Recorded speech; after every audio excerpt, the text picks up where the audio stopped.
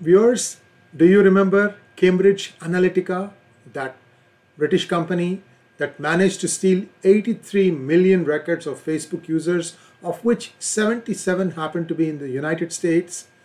Remember that Facebook was fined up to $5 billion for giving all that data or giving away for Cambridge Analytica to access the data.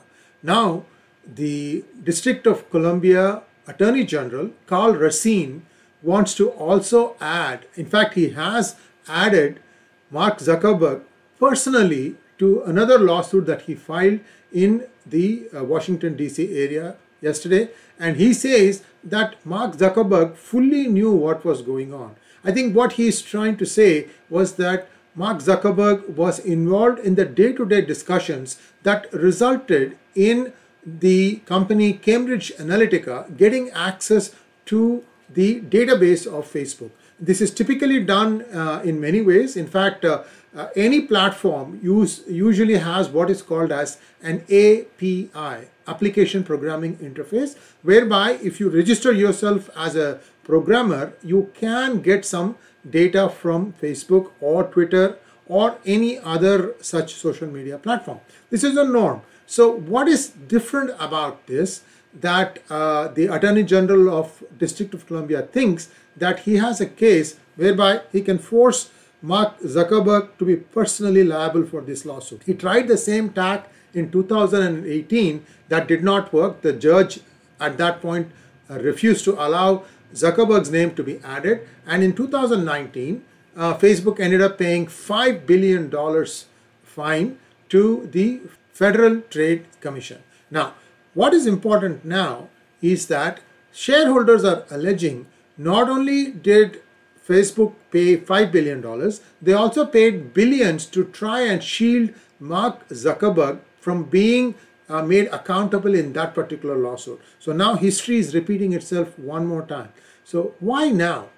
Well, Karl Racine's term as the AG, the Attorney General of DC, runs out in January 2023, and he has said that he does not plan to rerun for that post.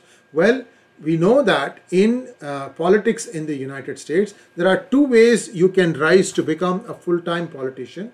One is buying a mayor of a particular city, and then from there you explore a gubernatorial run for the governor, and then you run for the Senate, and so on and so forth. Or even from governor you can run for the president of the country. So that's one path.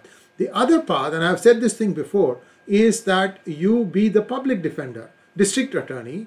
Then you become, like for example, you start as a district attorney for a city, then for the state, and then you run for political office.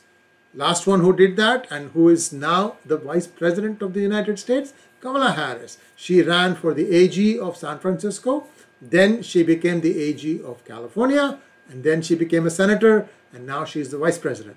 Is Karl Racine entertaining similar ambitions?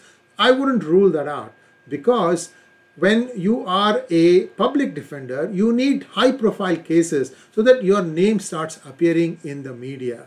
And for Karl Racine, this is a golden opportunity. In fact, he has taken the leap over everybody else. He has stolen a march over everybody else. He's the first one, I think, who's trying to add Mark Zuckerberg's name. And should he succeed, then definitely his political star will be on the rise. Let's wait and see how it plays out. Please like, share, and subscribe to our channel. And do not forget to click on the bell button for notification. And if you like this video, please do donate using the Super Thanks button. Thank you. Namaskar.